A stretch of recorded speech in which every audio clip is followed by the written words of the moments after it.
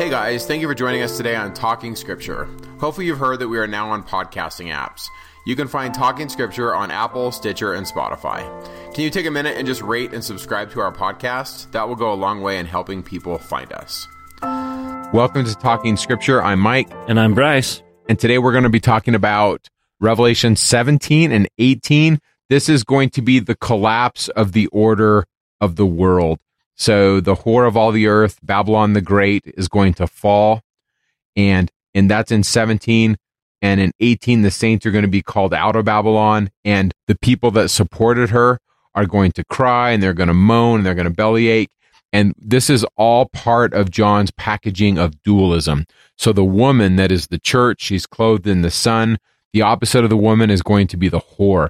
And so the image that John wants to portray is a woman that's beautiful. She's sitting on a dragon with 7 heads, and she has a cup in her hand, and she's drinking the blood of the saints. And so with that image in mind, Bryce, why don't you go ahead and pick it up and talk a little bit about, what's going on here and how it applies to a Latter-day Saint audience. So everyone go back and read 1 Nephi chapter at least 14 before you read Revelation 17. Because I remind you, remember how Nephi saw the same thing? Nephi saw the end of the world, but wasn't allowed to write about it. But this is where they transition. There's a whole lot of carryover, because in Revelation, or in 1 Nephi chapter 14, he sees that the great whore of all the earth, the abomination, the mother of harlots, is all of the false religions. And so you got to remember, 1 Nephi 14:10, there are only two churches. Now, we're not talking brick and mortar churches. We're talking two systems, two ways. There are only two churches, the Church of the Lamb and the Church of the Devil. And anyone that isn't led to the Lamb is worshiping in the Church of the Devil. So is it possible that members of the Church of Jesus Christ of Latter-day Saints are worshiping in the Church of the Devil? And is it possible that people who have no religious affiliation or find themselves in a different church are actually worshiping the Lamb? And so let's be careful that we're not drawing names and pointing fingers, because there are two churches, the Church of the Lamb and the Church of the Devil. And all throughout Scriptures, Jesus often portrays religion as his wife, his church as the bride. And anytime the bride goes cheating on her faithful husband, then she's a whore, she's a harlot. In the Old Testament, Hosea the prophet was asked to marry a prostitute, symbolic of the fact that the church in Hosea's day was cheating on their faithful husband, which is Christ. So it's a very common image about Christ being married to the church, but that she sometimes is unfaithful to him and cheats on him with other people. And so this whore has cheated on Christ with all the kings of the earth and all the worldly ways. And she represents all the false churches that are out there. And you begin to see some parallels before us. So the woman clothed in the sun, Revelation chapter 12, the true church, woman clothed in the sun, wearing stars on her head and standing on the moon, she has a cup in her hand. At least symbolically, she has a cup in her hand. And in that cup is wine, the sacrament wine. I know we drink water today, but, Jesus used wine, and wine is kind of the emblem of the sacrament. So the true church has a cup with wine in it. Every single Sunday, the woman hands you a cup, and symbolically there's wine in it. But this whore also has a cup in her hand. But in her cup, there's alcohol. It's fermented wine that's intoxicating. And she's trying to get everyone drunk with the wine of her fornication. And so here we sit. Are you fooled by the imitation, or do you know the truth? Now, how many scriptures can you think of that talk about an imitation versus the truth? Think of Lehi's tree of life dream. You've got the tree, which is desirable to make you happy, and then you've got the imitation tree, which is the building. So are you fooled by the imitation? Are you fooled by an imitation happiness? Does she get you drunk with her false ideas? For example, alcohol itself, I think, is an imitation for the Holy Ghost. People drink alcohol when they are really seeking the comfort and the peace that comes from the Holy Ghost. But that's an imitation. It's a fake way. So are you fooled by the imitation? Are you one of those who fall prey to the harlot? Now, if you get drunk with her false ideas and her false concepts, let me show you what's going to happen. If you go to chapter 18, it talks about verse 2. John sees Babylon. I cried mightily for a strong voice, saying, Babylon, the great is fallen, and is become the habitation of devils, and a hold of every foul spirit. And then I love this imagery, a cage of every unclean and hateful bird. And I just think this imagery is, here's a woman who's offering you this intoxicating wine in contrast to the true church who's offering you sacramental wine. And if you're fooled, she leads you into a trap, a cage. Those of you who've seen Chitty Chitty Bang Bang, the scene where the child catcher dresses up the cage like an ice cream parlor and he lulls the children out. That's what's happening in our day. There are so many false ideas, false religious concepts that are lulling us into a cage. They are intoxicating. And if you fall prey to them, one of those being that the creature is more important than the creator, that you should worship the creature, give in to the natural man and the desires of the natural man instead of obeying the desires of the creator. If you fall into that trap, it's intoxicating. Boy, that's just worse than alcohol. The problem is she pulls you into a cage full of unclean and hateful birds. And that's the image here in chapter 17, is you've got a beautiful woman clothed in the sun. Now, just as a contrast, maybe just 2 minutes on this. If you've ever been to the Nauvoo Temple or the Salt Lake Temple, you'll notice that they're covered with suns, moons, and stars. But they're in the wrong order. A lot of people think that that means celestial, terrestrial, and telestial, and it certainly is a reference to that. But if you look at closely, stars are at the top, sun is in the middle, and the moon is at the bottom, especially if you look at the Nauvoo Temple, the moon stones. Well, that's not in reference to celestial, terrestrial, telestial, as much as it seems to be a reference to this woman clothed in the sun, standing on the moon, wearing stars on her head. The temple is an aspect of this woman, this beautiful, wonderful woman who is offering us the wine of the covenant. As contrast to that is the harlot who is offering us the intoxicating imitation to see if we'll let go of the tree, let go of the rod, and fall into her trap, her cage full of unclean and hateful birds. So beware of the imitation. Now, just as a side note, back in Lehi's dream, and remember, if this is Nephi, this is flowing out of Nephi's interpretation of Lehi's dream. So you've got to connect Lehi's dream to the book of Revelation. And what flows out of Lehi's dream is, how do you avoid the imitation? How do you avoid the deception of not falling prey to the imitation? You hold to the rod. Holding to the rod will lead you to the tree and away from the building. So that's kind of who this woman is. The rest of this chapter is the fact that she's going to fall, and those who worship her are going to mourn her loss. So with this, there's a really interesting word in verse 6 where it says, when I saw her, I wondered with great admiration. And that word, it's used in the aorist tense, thaumaso, but it's a thaumason. In that word, the way that John's using it, I don't think he's wondering or admiring it in the sense of, oh my gosh, this whore of all the earth is so awesome. I think the word can mean to marvel or to be astounded. It can be used so many different ways. It's used 43 ways in the New Testament. And so my reading of this is not that he's admiring her, but that he's just like blown away by the power that she has. And we're not going to do it in the podcast, and you're certainly not going to teach this, but just know verse 9, here is the mind which hath wisdom. So we're talking about this wisdom literature again. We're talking about the breadcrumbs, these hints that are given in the text. The 7 heads are 7 mountains on which the woman sitteth. That's verse 9. To me, that's Rome. But then he says this, there are 7 kings. 5 are fallen, one is, and the other is not yet come. And when he cometh, he must continue a short space. A lot of ink has been spilled on this. Is he talking about the emperors of the persecution? I think so. I'm not going to get specific here, but we'll put it in the show notes. If you're one of those people where you're like, I want to read about this, just know that there's a lot of stuff happening here. What we think that John's doing is that he's referencing the powers of his time period.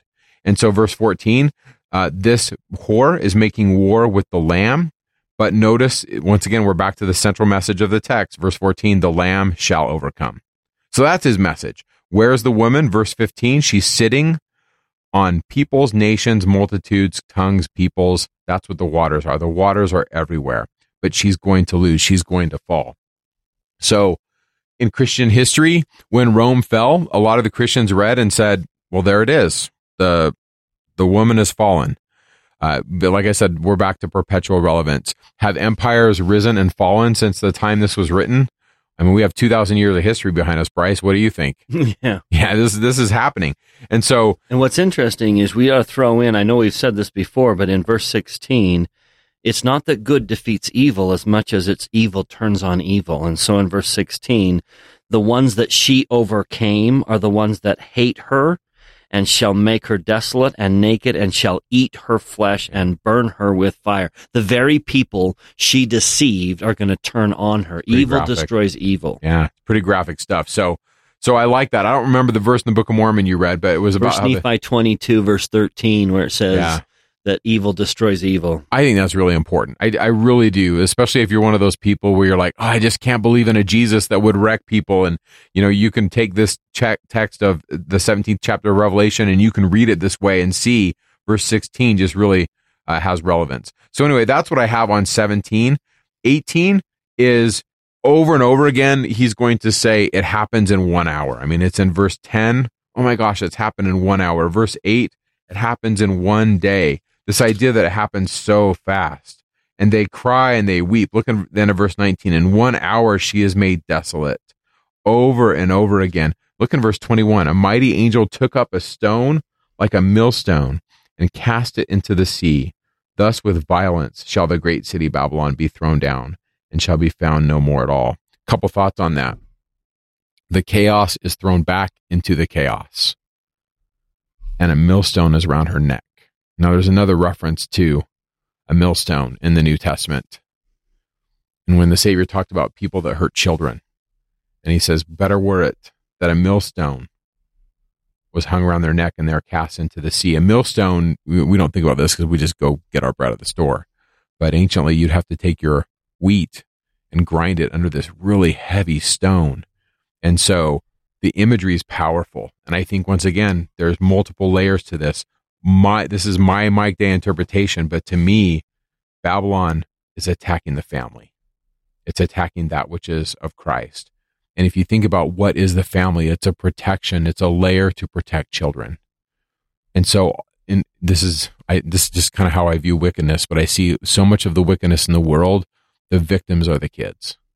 And so I see that millstone image, to me, just pops in the text.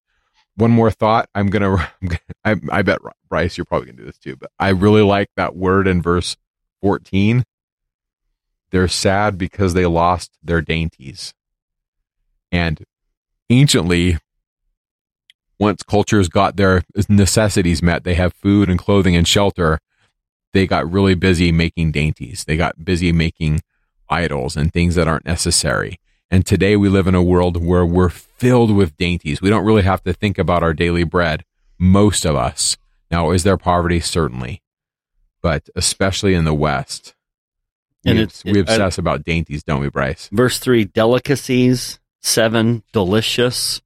9, delicious. I think cinnamon's in there too. I love cinnamon. Yeah, you've got dainty, delicious, delicacy. Such a great image. Yeah. And that's what she puts in the trap.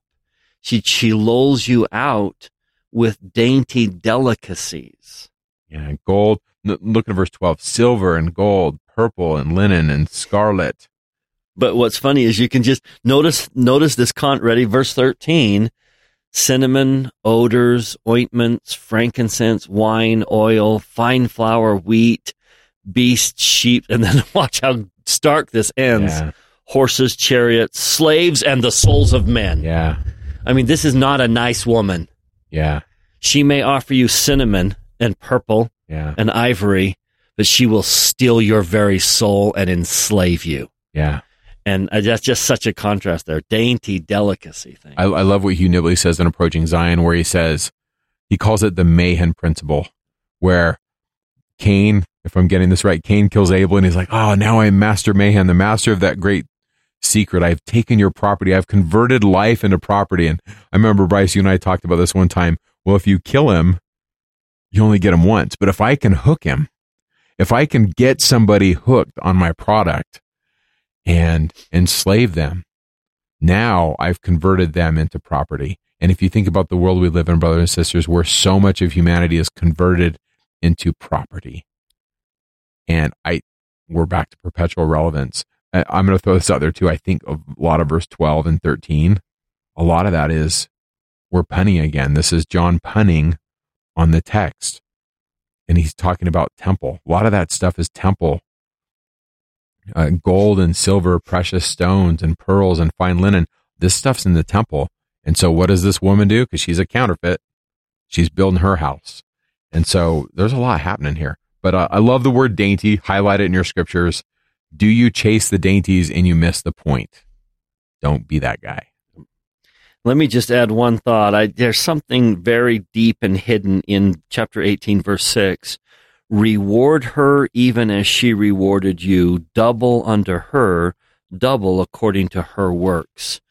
And there's an interesting phrase that appears throughout the scriptures. Let me just quickly yell these verses out, and you can go find them later. But in Acts chapter 1, verse 25, notice where Judas Iscariot went after he committed suicide. It has a very interesting phrase. It says he went to his own place. And then if you'll go to the allegory in Jacob chapter 5 of the tame and the wild olive tree, where are the wild fruit sent? Where does the wild fruit get sent? At the very, very end, the last verse, they are sent to their own place. And then notice in chapter 6, when Jacob makes a commentary, verse 3, of all the things he comments on, he commented on how cursed are they who are sent to their own place. So that's in the Bible, that's in the Book of Mormon. And then if you'll turn to the Doctrine and Covenants, section 88, notice in verse 29, he talks about the resurrection of the celestial people. Verse 30, the resurrection of the terrestrial, and then verse 31 is the resurrection of the telestial. So who would be left by verse 32? It would just be the sons of perdition, right? So 29, 30, and 31, we've resurrected celestial, terrestrial, and telestial. So verse 32, anyone who came to earth, got a body, will be resurrected. They will be, the sons of perdition who got a body will be resurrected. But then where will they be sent in verse 32? Their own place. And then one more, how about Satan and the third that followed the third part? D&C 88 verse 114, Satan and his hosts will be sent to their own place. Now that's too many to ignore. That's too many to not see a pattern. Numerous times in the scriptures, the evil are sent to their own place. Now I think that's very poetic because they are receiving what they wanted. Reward her even as she rewarded you. They're receiving. In other words, if you want to live your life your way, then your reward is whatever you can make of it because you can't have God's reward. You cannot get one of his places. You can't go to a kingdom of glory, which is one of his glories, because you lived your way. So if you live your life your way, you will be rewarded by whatever you can get for yourself. Reward unto her whatever she deserves. Now, contrast that with John chapter 14 at the Last Supper. Jesus says, first of all, he says in verse 2, in my Father's house are many mansions, and I go to prepare a place. And then in verse 6, I am the way. So if you want a place in God's kingdom, you have to do it his way. You live his way, you get his place. If you don't, if you live your way, your reward will be whatever place you can make of yourselves. And so I love, there's just a little hint here in Revelation 17, reward her even as she rewarded you. She was always concerned about herself, never concerned about you. There's this telling moment in King Noah's life where he cries out and says, tells Gideon, don't destroy me, I need to save my people. But then there's the insight from Mormon where he adds, he wasn't concerned about his people. He was concerned about himself. This harlot, this whore that you thought was your friend is not your friend. She's only concerned about herself. And so her reward will be whatever she can make of herself without God's help, without a place in God's kingdom, because she didn't want to live his way. And so I think this applies to everyone. Everyone gets rewarded according to what you want. If you lived a selfish, self-consumed life where your only concern was yourself, then you're going to go off and you can build whatever kingdom you can make for yourself. But you can't have one of God's kingdoms. You can't have one of God's places. The only people who get one of God's places are the people who lived God's way. And so very symbolic that in the end, the whore is told, you got it. You got everything that you wanted for yourself because you can't have what God wanted for you. Yeah, you get to choose. I'm going to give a shout out to a fun word. So I'm a word nerd, Bryce. It's the word sorcery at the end in verse 23. For by thy sorceries were all nations deceived. This woman peddles in sorcery. When the movie Harry Potter came out, a lot of people thought, oh my gosh, this is it. This is the end times. And I'm not that guy. I'm starting to read Harry Potter. I actually kind of like it. The word sorcery is pharmakia. And if you've ever heard the word pharmacy, that probably comes out of that Greek word. And it literally means the use of administering drugs. Could it be poisoning? It could be. But I think that's a better interpretation than somebody with a big black cauldron putting the newt tail in a big cauldron there.